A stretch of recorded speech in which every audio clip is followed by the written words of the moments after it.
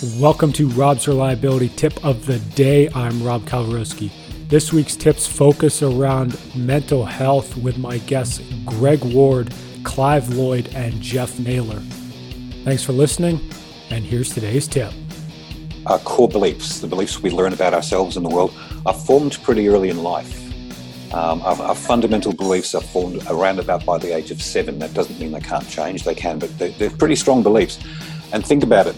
What are the messages, historically at least, that we give our young males when they're experiencing some vulnerabilities and so forth? What are the messages we tend to give? And using my own upbringing, their messages like, don't be such a wuss, harden up, and so forth. So by the age of 7, those core beliefs are locked in. Now, at the age of 7, not all that detrimental, just helps us to make sense of the world. But then I'm 27.